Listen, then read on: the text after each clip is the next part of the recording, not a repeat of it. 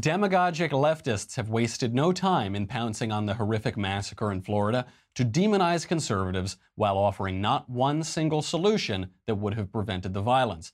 Lefties insist we need to ban guns. Conservatives say we need to lock up lunatics. We will analyze the nuts and bolts of the gun control debate point by hollow point. Then our youth culture correspondent, Andy Millennial, joins the show to give a young person's perspective on the violence, policy proposals, and the future of conservatism broadly. Finally, the mailbag. I'm Michael Knowles, and this is The Michael Knowles Show.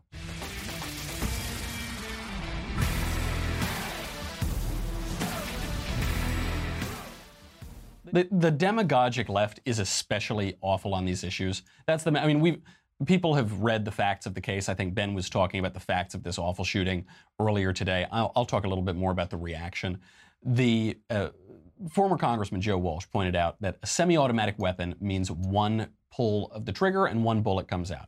That's what a semi-auto is. Nobody knows what these means because there are all these euphemisms flying around. Assault weapons, which was a term that was just invented to demagogue and compare regular semi-automatic rifles, which have been around for a very long time, to assault rifles where there's an automatic weapon. So he pointed out that he's not just firing a machine gun. It's one trigger pull, one bullet comes out. Some dummy on Twitter responds. He says, defending an AR-15 while 17 children lay dead, you're part of the problem, sir. And this is the really awful thing about this, because we are accused, if we look at this awful shooting, the left would like to pretend that gun rights people who support the Second Amendment, are thrilled at these shootings. We say, how wonderful. Oh, tee-hee-hee, lovey-dovey-dovey. But of course that isn't the case. And to accuse us of not taking this seriously, they are projecting, because it is exactly the left that does not take this seriously. They say there's this awful problem. We say, right, here are the facts of the problem. How can we fix it? And they say, how dare you talk about the facts? How dare you observe the reality of these guns and the reality of these gun control laws?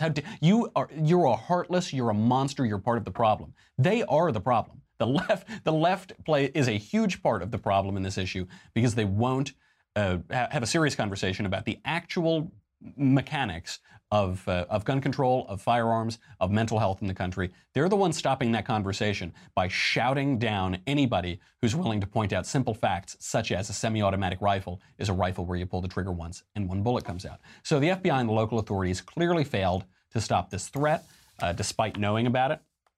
That is all irrelevant to CNN, though.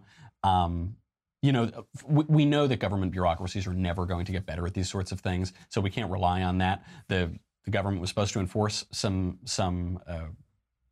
threats that they got. They were aware of this. There were laws on the books that they probably could have used, and they just didn't do it. But that's the nature of bureaucracies. We will get to some gun control numbers in a second. Here is CNN. CNN, which was there on the scene to demagogue the situation. Do you have a message for the lawmakers? Do you have a message for Congress, for the president? Yeah. My message to lawmakers in Congress is please take action. Ideas are great. Ideas are wonderful and they help you get reelected and everything. But what's more important is actual action and pertinent action that results in saving thousands of children's lives. Please take action. Do you have a sense of what kind of action that would be? Any action at this point, instead of just complete stagnancy and blaming the other side of the political aisle, would be a step in the right direction. And working together to save these children's lives is what this country needs. So that is David Hogg. He survived the shooting, and I'm not criticizing him for this statement. He's some shaken-up 18-year-old, presumably, who just saw people get shot. So I'm not criticizing him for this statement. I will point out what he said. It means absolutely nothing, right? He said that we need action. And CNN was waiting for him to say, please, what kind of action? Assault weapons ban, this ban, that ban, that ban. But he didn't even go that far. He said, we just need some action. But then he said, ideas are good, but really we need action. And he was just saying words that sort of sounded like they mean something, but obviously they don't. I'm criticizing CNN because they went down there and they put this kid on television and they want to make a big splash out of it. You know, these cute little kids who are saying we need to do this, and it's this awful, awful event, and they want to tug on our heartstrings to make us pass more laws to take away guns from lawful gun owners, even though none of those laws would do a thing to prevent shootings like this. The Media Research Center reviewed the big networks, ABC, CBS, NBC. They reviewed their gun coverage from 2012 to 2013. They found 216 stories on guns. It skewed 8-1 to advocate Barack Obama's gun control policies. At that time, Barack Obama was pushing a slew of gun control legislation. 8-1, they favored his legislation. Gun control advocates appeared 26 times compared to just 7 times for constitutional activists and Second Amendment advocates.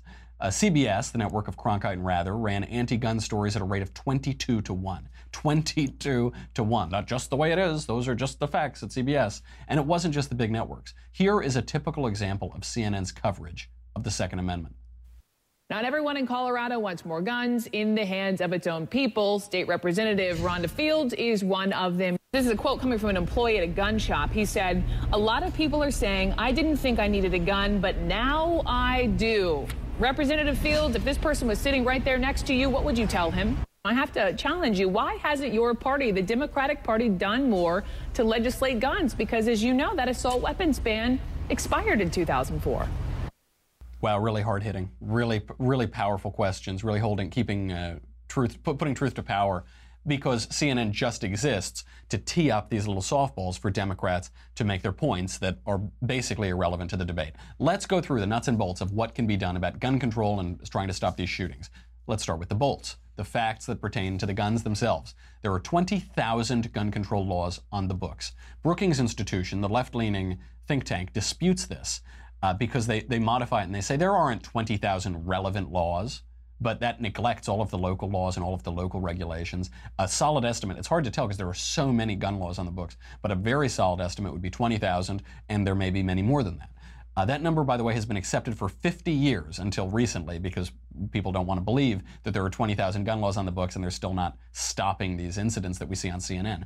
Democrat Representative John Dingell explained as early as 1965, quote, "We now have on the law books of this nation 20,000 laws governing the sale, distribution, and use of firearms." By the way, interesting to note, 1965 was 3 years before the Gun Control Act of 1968, which was spurred by the deaths of RFK and Martin Luther King.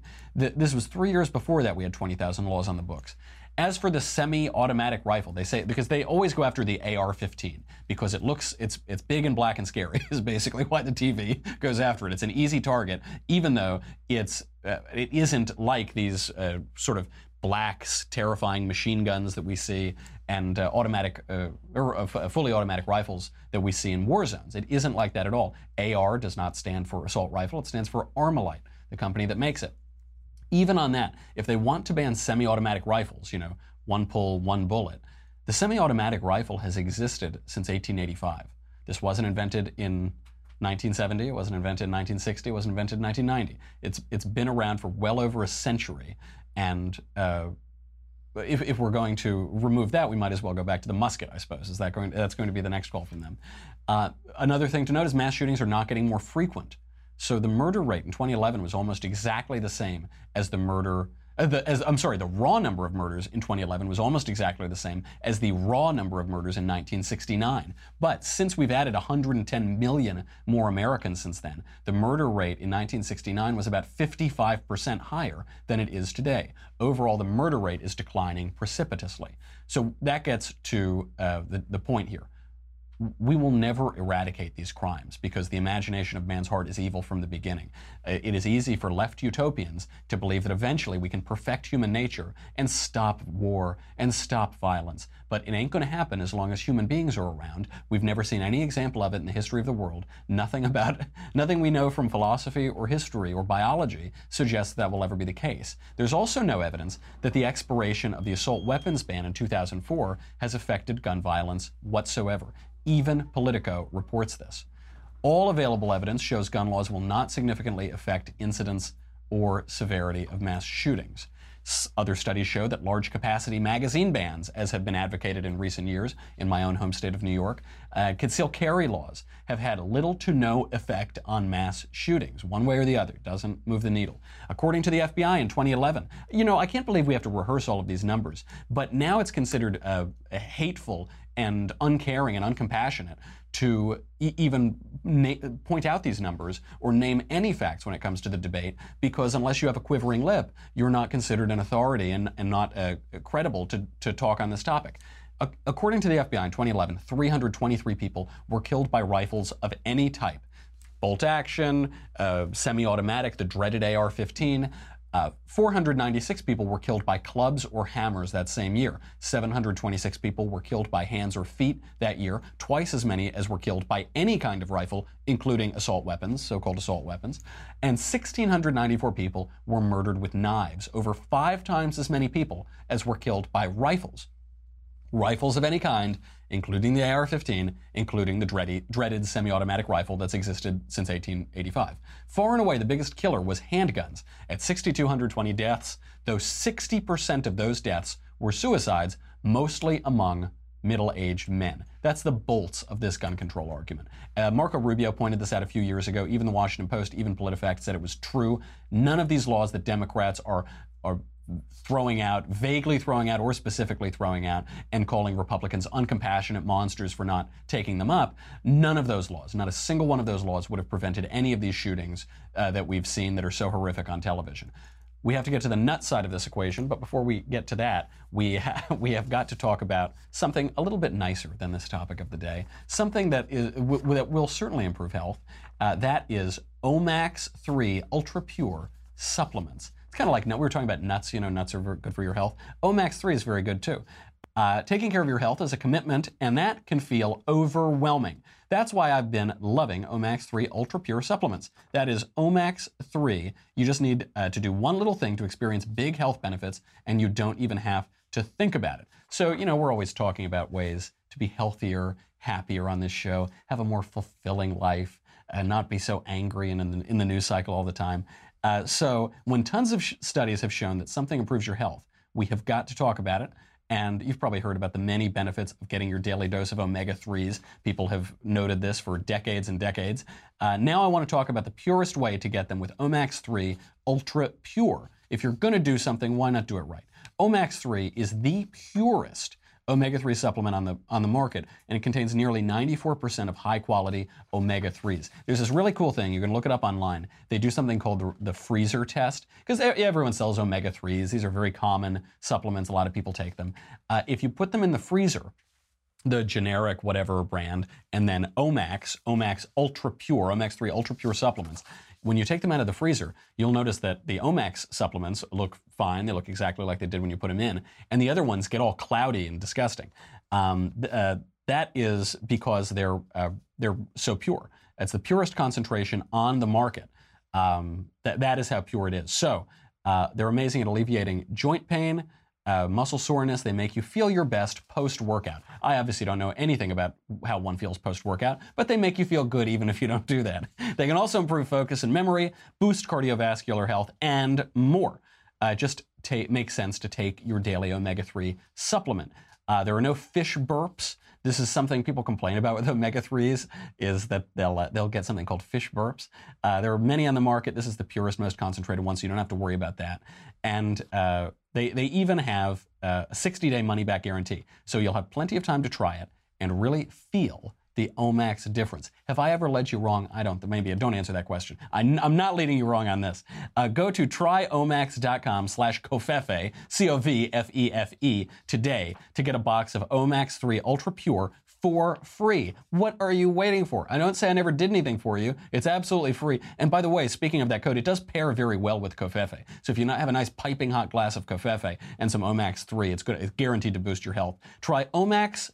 That is tryomax.com/covfefe, COVFEFE, to get your free box of Omax 3. Tryomax.com/covfefe. Terms and conditions apply. Don't they always in this life? Okay.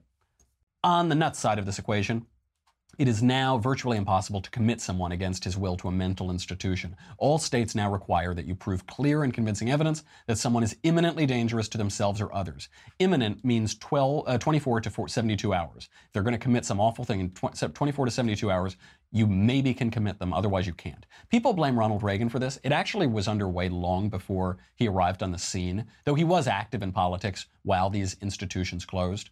There were 37,500 mental patients in California in 1959. That was before the Gipper. Reagan entered in 1967. By that time, the number was already down to 22,000. It continued to decline and kept dropping for years. This is in part because we had new drugs that would be able to hopefully cure people and not have them be faced there, and there were also reports that these institutions weren't very nice.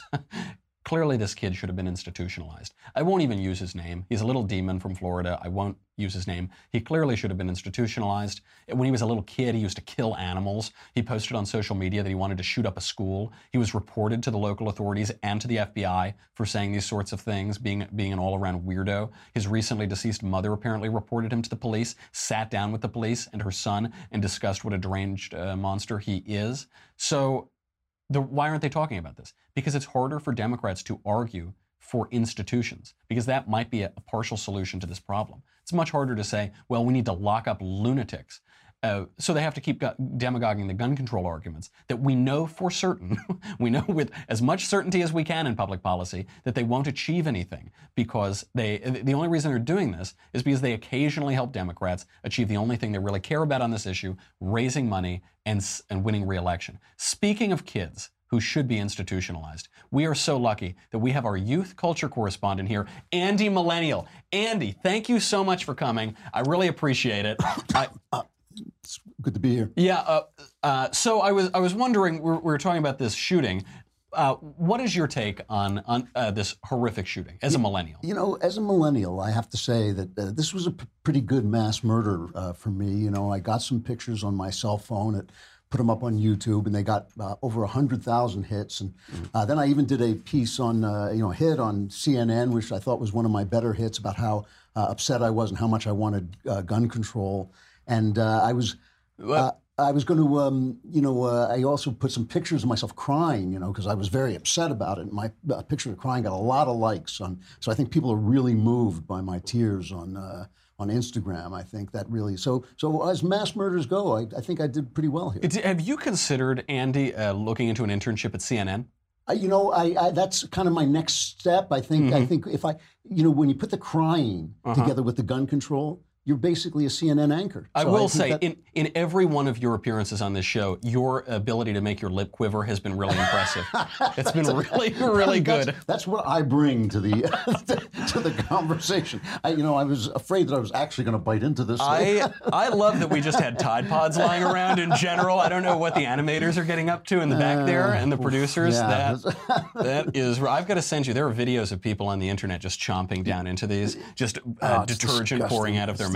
We should say that we're not making fun, of course, of any of this terrible thing that happened, but it is insane what they do on TV. It's awful. Actually, for that little that little back and forth, I have no compunction about doing that sort of thing whatsoever, because it is so despicable what CNN does in these events. They trot them out like these awful shootings. They trot them out like the perfect little circus to push their ridiculous policies. It's amazing. And at the core of this, there are people genuinely suffering.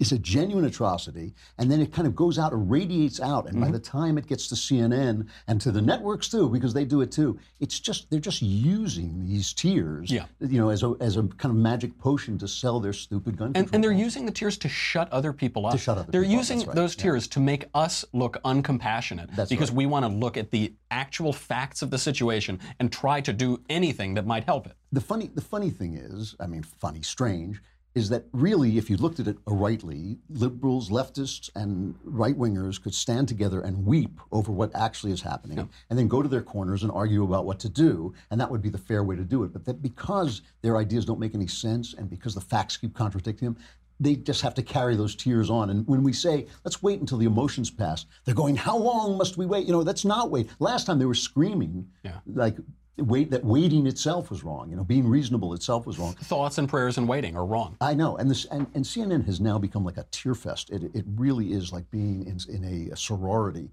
where like these people going, all they do is cry. Well, it's very funny because in my living room, it's also a tear fest when we watch CNN. It's just tears of laughter and joy when we keep them on. Yeah. Do you think, because you're right, they say that we can't wait, we can't have thoughts, we can't have prayers, we can't think, we can't mourn even together. Is it a weird twitch of materialism, of their thinking that thoughts and prayers are actually meaningless? Oh, yeah. Obviously, that has to play into it. And is there is there some aspect of this that is just, they don't actually care about the event itself. They're so frenzied in scoring points that they don't even see the tragedy. They just jump to score the points. It is an amazing, it seems to me to be, I think, I won't say that they don't care. It seems to me a confusion of their feelings with their thoughts. Like we really have lost the idea. You know, it's the old Aristotelian idea that your inner state is important. Your pleasures and your joy, your eudaimonia, whatever they call it. Eudaimonia. Thank you. Only you would know that. That's word. the only Greek word I know. That it's important, but it has to be trained to attach itself to reason. And what they've lost that little part of it. So that what they think is because they're upset, it matters. It matters that they're upset, and it doesn't. I mean, it's the same way that college kids think I'm offended by that. My feeling is, you know, get some harder feelings. Yeah, you need to build up those feelings calluses. I mean, this is the sale from the left, is that everything is about your feelings. And I think that's basically it. It's not that they don't care. It's that they think that the fact that they care gives them some moral high ground. And it doesn't. We all care. Yeah. We all care. Of course we do. You know, nobody wants to see this happen. But that doesn't mean you're right. You know what I think it is like? I'll get us in more trouble for making this analogy. Yeah. There are a lot of sketches on the internet that go around about this problem. Yeah. You know, when you come back and your girlfriend has had a hard day, she's really upset and there's some problem. She's upset. You say, what's the problem? And then your girlfriend tells you what the problem is. And then you say, okay, well, I think the way you can fix it is this, this, and this. She says, I don't want you to fix it. Yeah. I just want you to be sad with me. You say, but I'm trying to, how dare you try to, that's what CNN is doing. That's what the mainstream media do on these kind of issues. We say, okay, we'd like to fix it. We'd like to help you fix it. You know, it really is womanish. You know, I use the word womanish because it's actually the opposite. Because it's a phenomenal word. It's a great word. It's the opposite of womanly. It is to womanly what like macho is to manly. Right. You know? Childish to childlike. That's exactly right. You know, it is womanish. It is like having a woman who cries so that you're willing to do anything just to get her to stop crying. And that's what they think we're going to do. And just, you know, after a while, guys catch on. That's right. Isn't going to happen. It's not going to happen. Isn't going to happen, CNN. Yeah. Where do you see, you know, I was down, so that takes us through this topic. What I want to know, I was down in Palm Beach at the Kudera Institute. We were doing this panel a couple days ago on the future of American conservatism. Ooh, and we've got this awful future of mainstream media, maybe. But it was me, it was Ramesh Ponnuru from National Review, great guy, and Mike Frank from Hoover, and Al Felsenberg, who wrote the Buckley biography. And I think I was the only Covfefe advocate on the panel. You're the only, well, the National Review crowd. National Review doesn't exactly love El Presidente. I was certainly the most vocally pleased with this administration. Yeah. What is the future of American conservatism in the age of Trump? Well, it's a really good question because Trump is important at least in two very specific ways. I mean, one is the fact that he has shattered, I think that this is the thing that all these never-Trumpers and the intellectual anti-Trumpers do not understand. He has shattered this glass bubble that has surrounded conservatism for 30 years, 40 years. I mean, this idea that there are things you can't say, that there are ideas you can't introduce, that I'm crying, so don't say guns are good. He shattered that, if only because he's too boorish in some ways to pay any attention to it. He's not sensitive enough to see it. This is something, the slavery of political correctness is something that drives people crazy. And it pushes them so far to the right, they go off the reservation. I mean, it makes people overreact. And, you know, when you look at Europe, where people can literally be harassed by the police for criticizing Islam or for saying certain things that are considered hateful, you know, it means that the elite are free to do whatever they want without us saying, you're wrong. I'm sorry, I may wash cars for a living, you may have a PhD, but you're wrong and I'm right. So Trump has been really important, and in that way he has been almost totally a good thing. The other way is this push toward what they call populism, and I'm not sure that's the right word for it, because what he has done is he has reconnected the Republican Party to that base that used to be part of Reagan's party. It actually used to be Democrats. They were the Reagan Democrats, They were the Reagan, and he has reconnected to them, and we lose touch with them. It's funny because you and I are probably people who would lose touch with them because we are, theoretical, we think in intellect, and sometimes people are going, yeah, but I can't feed my kids. What do I do here? Right. And to have some intellectual conservative saying, well, this is wrong and that's wrong, you got to answer the question first. Am I going to lose my job? Am I going to? How deeply has he read Tocqueville? Right. I know that he's going to reform your taxes and create jobs and growth, but how deeply has he read Strauss and Tocqueville? That's right. So you have to come up with other kinds of answers. Trump has been bad for conservatism in that way, in a certain way, because he does not care. Yeah. He doesn't care that we need to reform entitlements. And the arguments for reforming entitlements are simple. People live longer. Yeah. You can't. It used to be that you collected at 65, but you died at 63. It doesn't cost as much. It doesn't cost as much as when you're collecting at 80. So I think that this is the part of Trump that we have to deal with. It's not the tweets. It's not the rudeness. Those are things that actually are working in our favor. Yeah. It is the spending and the fact that he never, even though in the old days he used to talk about debt, he didn't run on that. He doesn't seem to care. And that is something we're going to have to confront at some point because you do go off the cliff. I do wonder, this is really maybe the optimistic side here, is I wonder if he could be a Nixon in China when it comes to entitlements, because he signaled it a few months ago, I thought that he was using the phrase welfare reform to hint at entitlement reform, because these are welfare programs. I thought Rubio and Ryan started to move in that direction. We don't know. He said, I'm not going to touch Social Security. But when it comes to the big spending sends shivers up my spine. But if he's going to spend a little more domestically on whatever programs he's going to do, he's going to beef up the military. That is a drop in the bucket compared to the long-term liability of entitlements. Right. If he somehow came around to that, it would be the most excellent presidency. It would be an amazing presidency. It's been an amazing presidency so far. One of the things about Trump is that he is such a big character that the bigness of his character obscures who he is in some ways. So, for instance, is he a guy who sleeps with porn stars? Probably. Do I care? No, I do not care. Do I think that's a good thing to do? No. But is that what he does for me? No. He runs the government for me. That's what I pay him to do. So, he is a guy who learns stuff. And he is a guy who will make an argument to his base that's unpopular. He will go back to with the DACA thing, where he's saying, yes, I will give you a path to citizenship, but I want this, this, this, and this. And if he doesn't get that, he won't sign. He's willing to do that. And he does learn stuff in office, and he is willing to go back to his base. So it wouldn't shock me if he said, you know what, I said I wasn't going to cut entitlements. I'm not going to cut them, but I am going to reform them. It'll take them a little later because you're going to live 20 years longer. Right. I think and he can do that. He always levels with people. He writes about it, or somebody wrote about it, and he at least read it in The Art of the Deal, which is that he'll ask for 99% and then in order to get 51%. Right. He never, it's really a lovely thing that he does as a politician that all these other politicians would try to worm their way into once they flip-flopped, trying to explain how they didn't flip-flop. Right. And Trump just sort of says, I don't know, now this is what I think. Yeah. Before I thought this, and now I think this. I know, he does. And so there is that chance. I don't understand.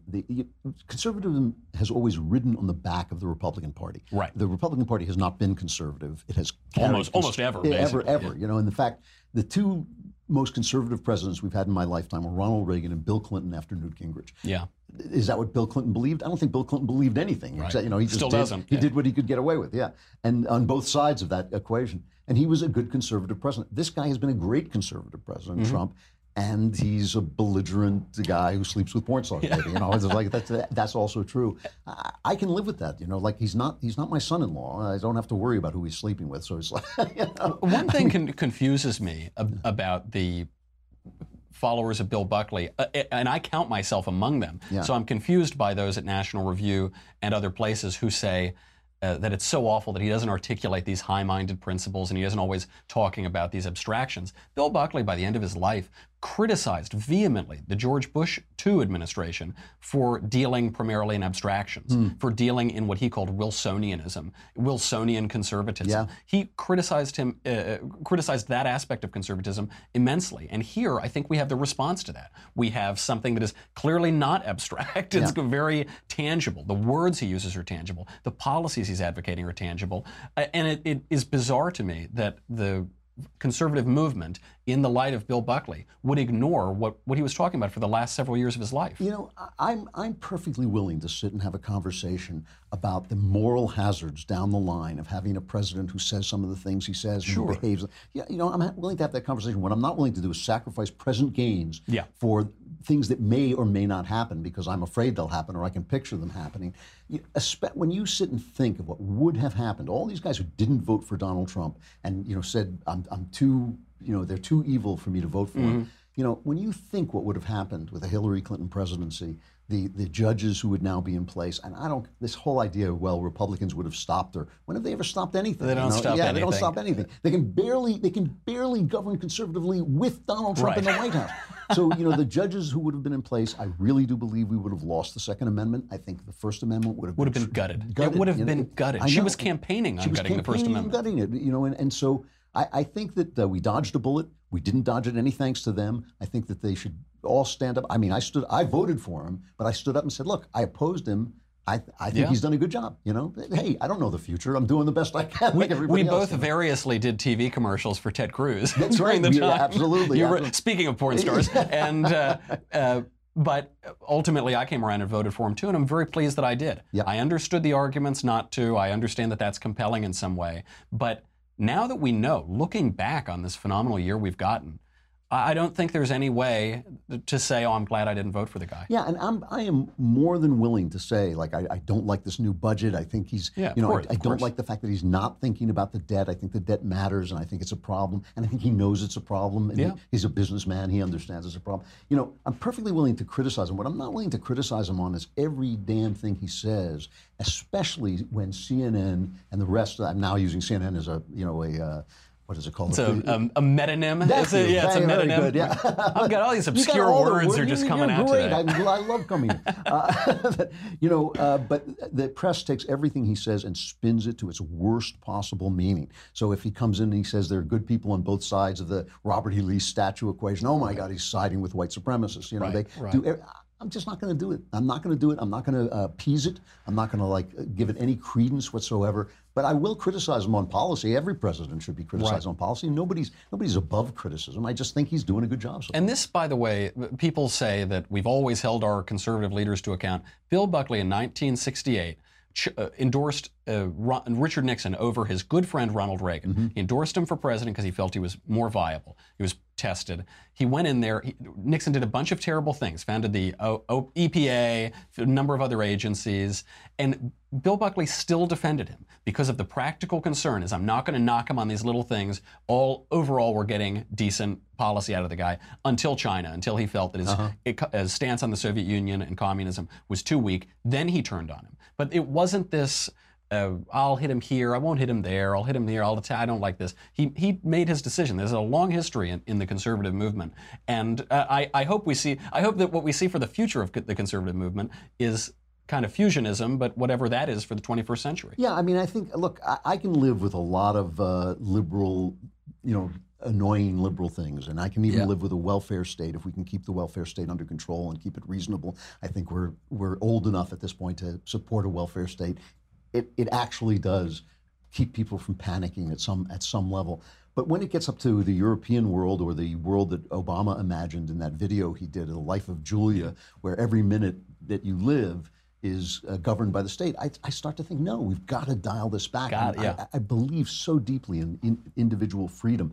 And I'm going to fight that. You have to fight that every day. Right. Every day they're against it. And so if I win today, that's a victory. And if tomorrow Donald Trump becomes, a bad guy, then that'll be tomorrow's problem. If I win today, that's a victory. If I eat a Tide Pod tomorrow, somebody else will have to win that victory for me. I just want to know, how stupid are these people? I mean, what on earth has happened to our children that they are putting soap, detergent, just delicious laundry detergent? Well, if you have any extras out there, save some for me after the segment. We've got to go. I got them fried now. Andy Millennial, ladies and gentlemen, the youth cultural correspondent. We've got to go. We've got to say goodbye to YouTube and Facebook. Obviously, I'm not talking to anybody on YouTube right now because they censor anytime they see my swarthy complexion come on, they immediately censor whatever videos we have. So if you're on Facebook, though, you got to go to dailywire.com right now. What do you get? You get the Michael Knowles Show. You get the Andrew Klavan Show, who bears a striking resemblance to Andy Millennial. You get the Ben Shapiro Show. You get, the mailbag questions. You get blah, blah, blah. But you get this, guys. And, CNN, though, this is not only the FDA-approved vessel for all salty leftist tears, but especially the demagogic CNN leftist tears. It's really good for those, and I think it's the only safe way to store them. So make sure to go to dailywire.com right now. We'll be back with the mailbag.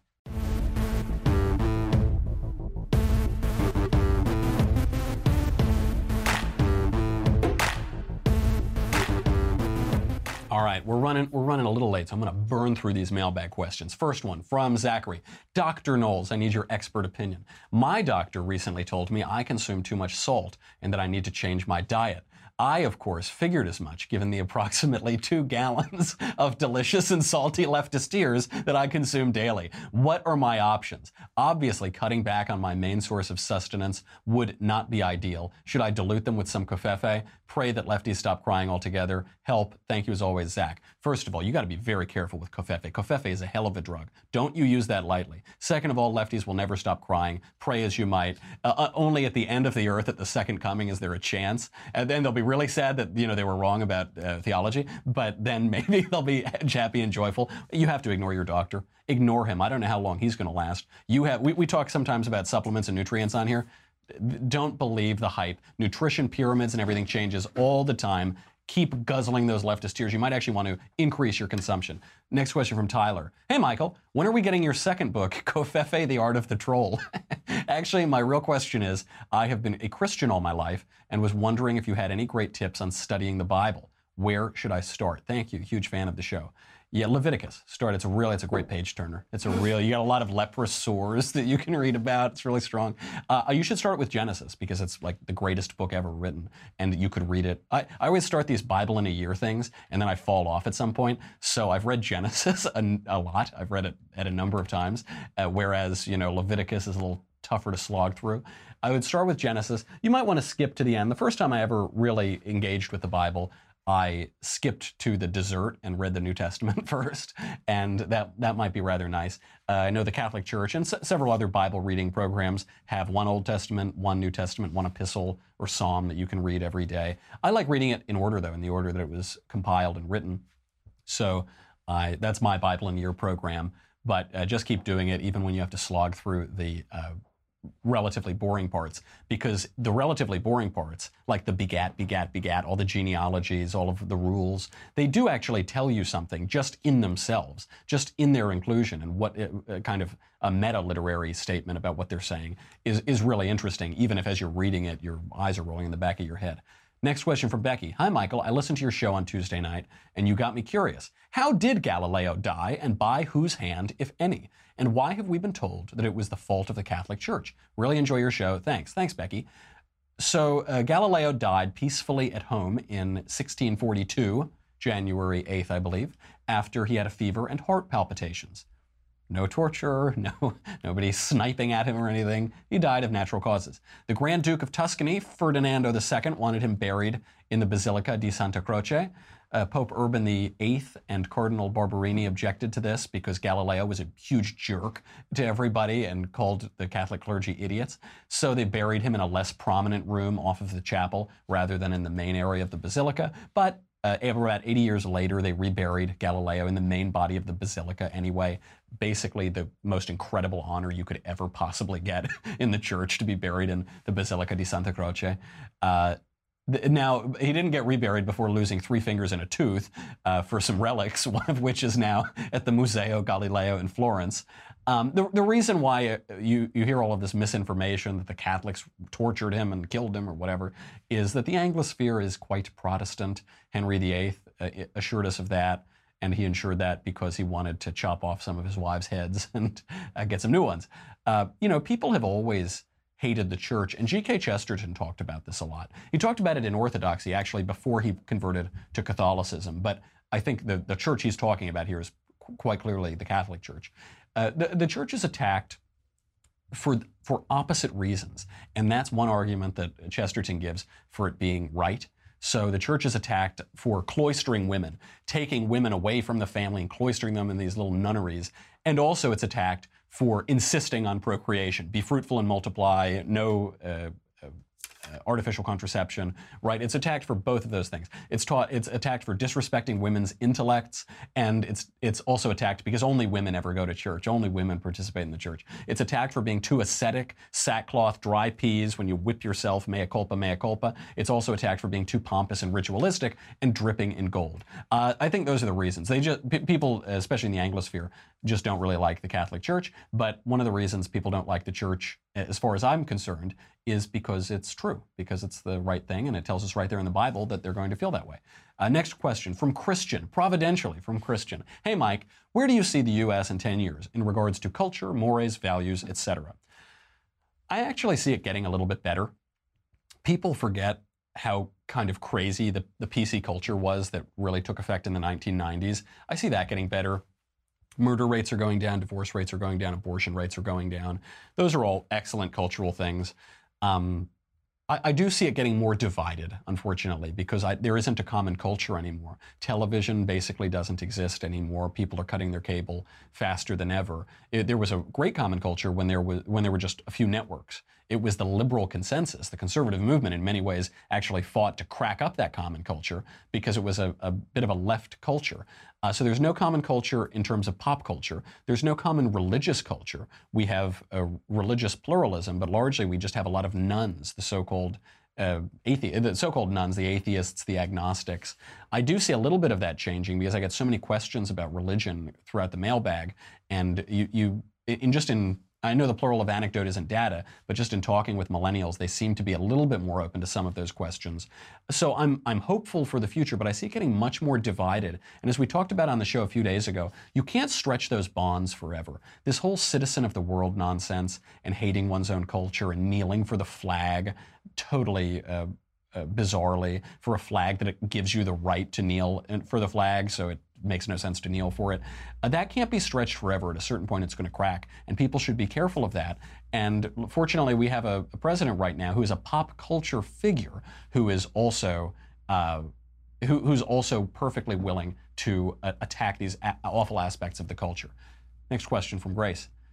How do you suggest we balance privacy and national security? Grace, the girl from Twitter who has a date with you tonight. I told you never to call me here. I told you, no, I think Grace is referring to my conversation yesterday on Valentine's Day, which was marketed as a date with Michael Knowles, and I hope I didn't disappoint you. Buckley wrote of the need to bring terrorists to justice after 9/11, quote, "We should always give solicitous attention to liberty. What we are struggling to do right now is to discover how 15 steel-willed enemies of the U.S. succeeded in destroying the 2 largest buildings in New York and one part of the Pentagon.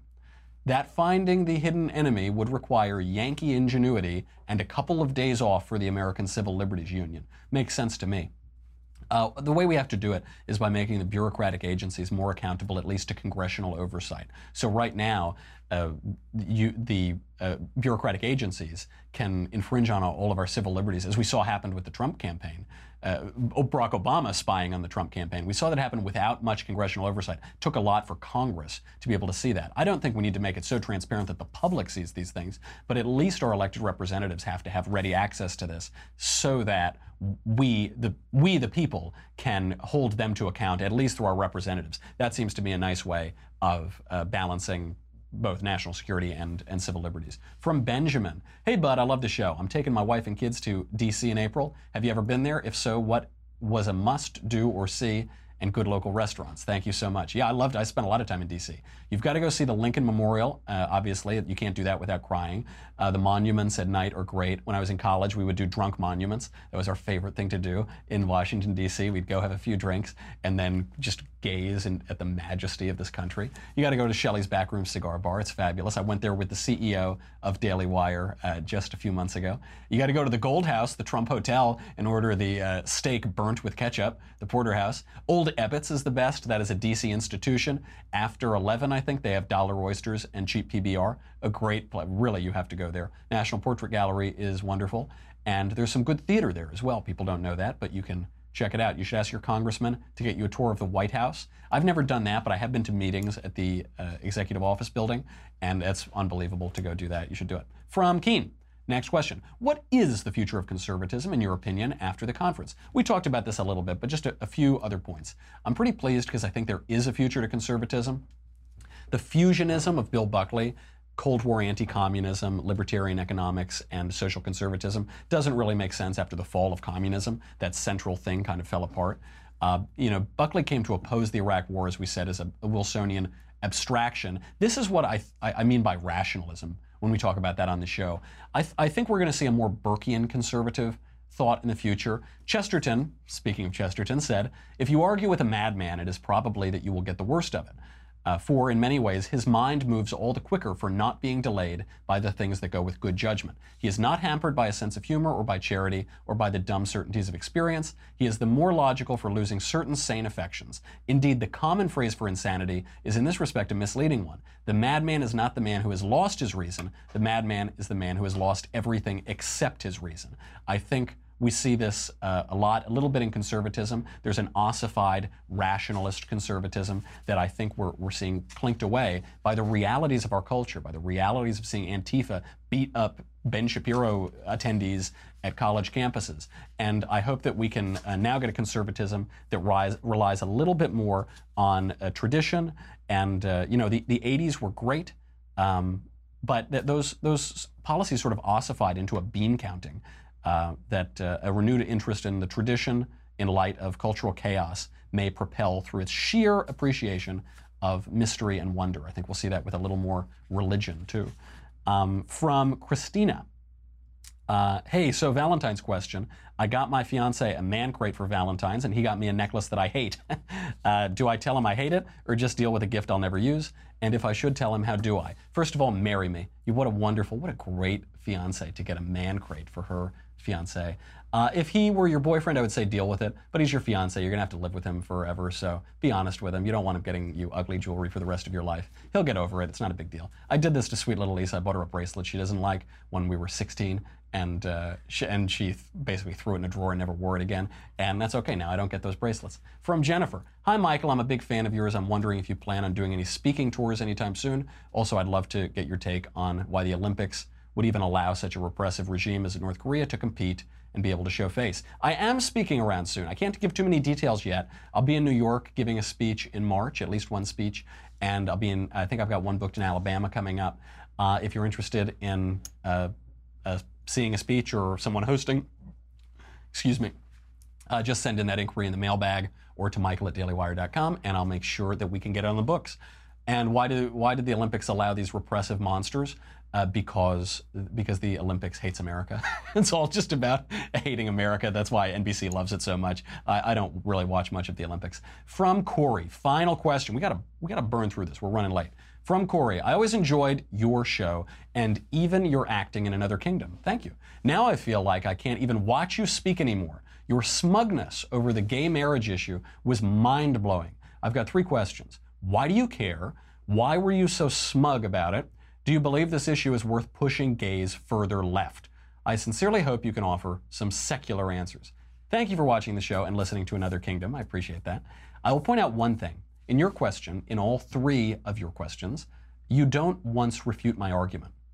Do you notice that? So I hope that my views don't come off as smug. I know, listen, I've been wearing a lot of bow ties and smoking jackets recently, so I forgive people if they think that's smug, and I'm sorry if I've given that impression. What I do think, though, is what you call smug, I think is because I offered an opinion confidently that differs from your own. And I offered it and said, this is my opinion, this is the reality as I see it, and you find that smug because it's certainly not politically correct, and right now this is the touchiest issue. I hope that my opinions come off as clear and disinterested. It is not an emotional issue for me, obviously. It might be an emotional issue for someone who very much wants to redefine marriage because he or she is gay or something like that. For me, it isn't emotional. It's just a clinical question of language, biology, and tradition. I'm perfectly willing to give a secular answer on these things, but there aren't secular answers. I think even that's a little bit of a euphemism. Secular means atheist. So you want me to give, I'm perfectly willing to give an answer that is acceptable to non-Christians or acceptable to atheists, but there aren't atheist answers because atheism isn't true. So there, I think basically in all ways atheism doesn't make any sense. So you might find that my answer makes sense, but I'm not giving an atheist answer. I'm giving an answer that is acceptable to atheists. This is why no conservatives these days are willing to wade into the question of gay marriage. They think it's too touchy. It's the great cultural taboo of the last few years. Conservatives are afraid of seeming bigoted because we all have gay friends. And I'm not worried about that because this clearly isn't about bigotry at all. We're not talking about sodomy laws. We're not talking about whether gay people ought to be able to do whatever they like with one another, whether they ought to be accepted and treated equally and fairly by society and culture and government. We're not talking about any of those things. We're talking about one question: what is marriage?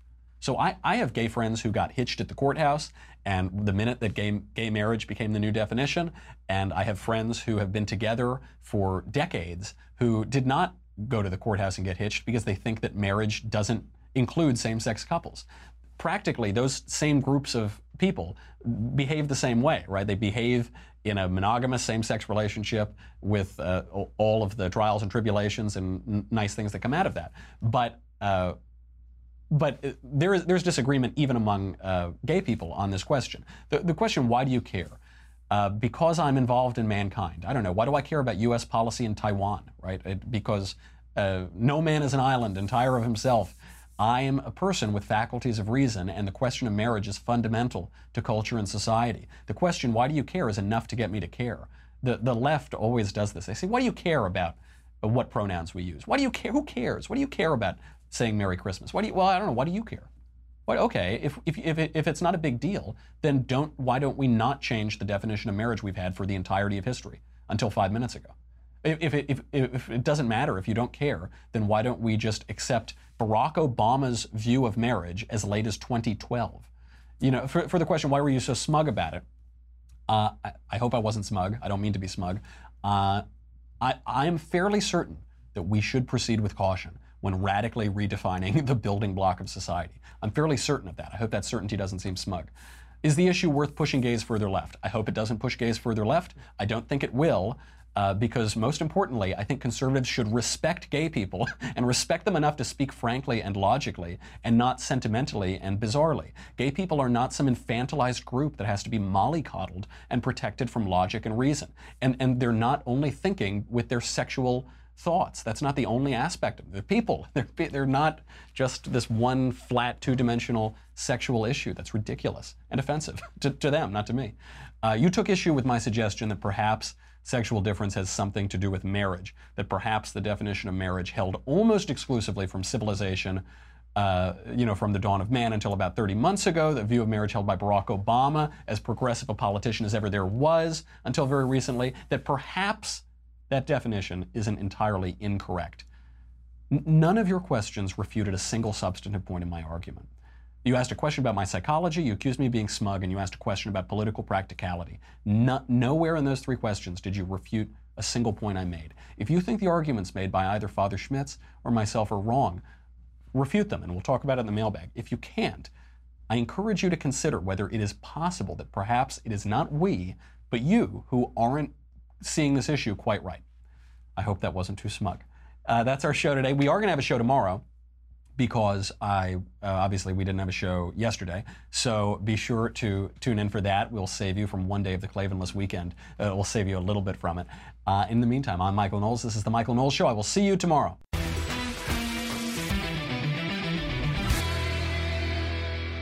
The Michael Knowles Show is a Daily Wire forward publishing production. Executive producer, Jeremy Boring. Senior producer, Jonathan Hay. Supervising producer, Mathis Glover. Our technical producer is Austin Stevens. Edited by Alex Zingaro. Audio is mixed by Mike Coromina. Hair and makeup is by Jesua Overa. Copyright Forward Publishing 2018.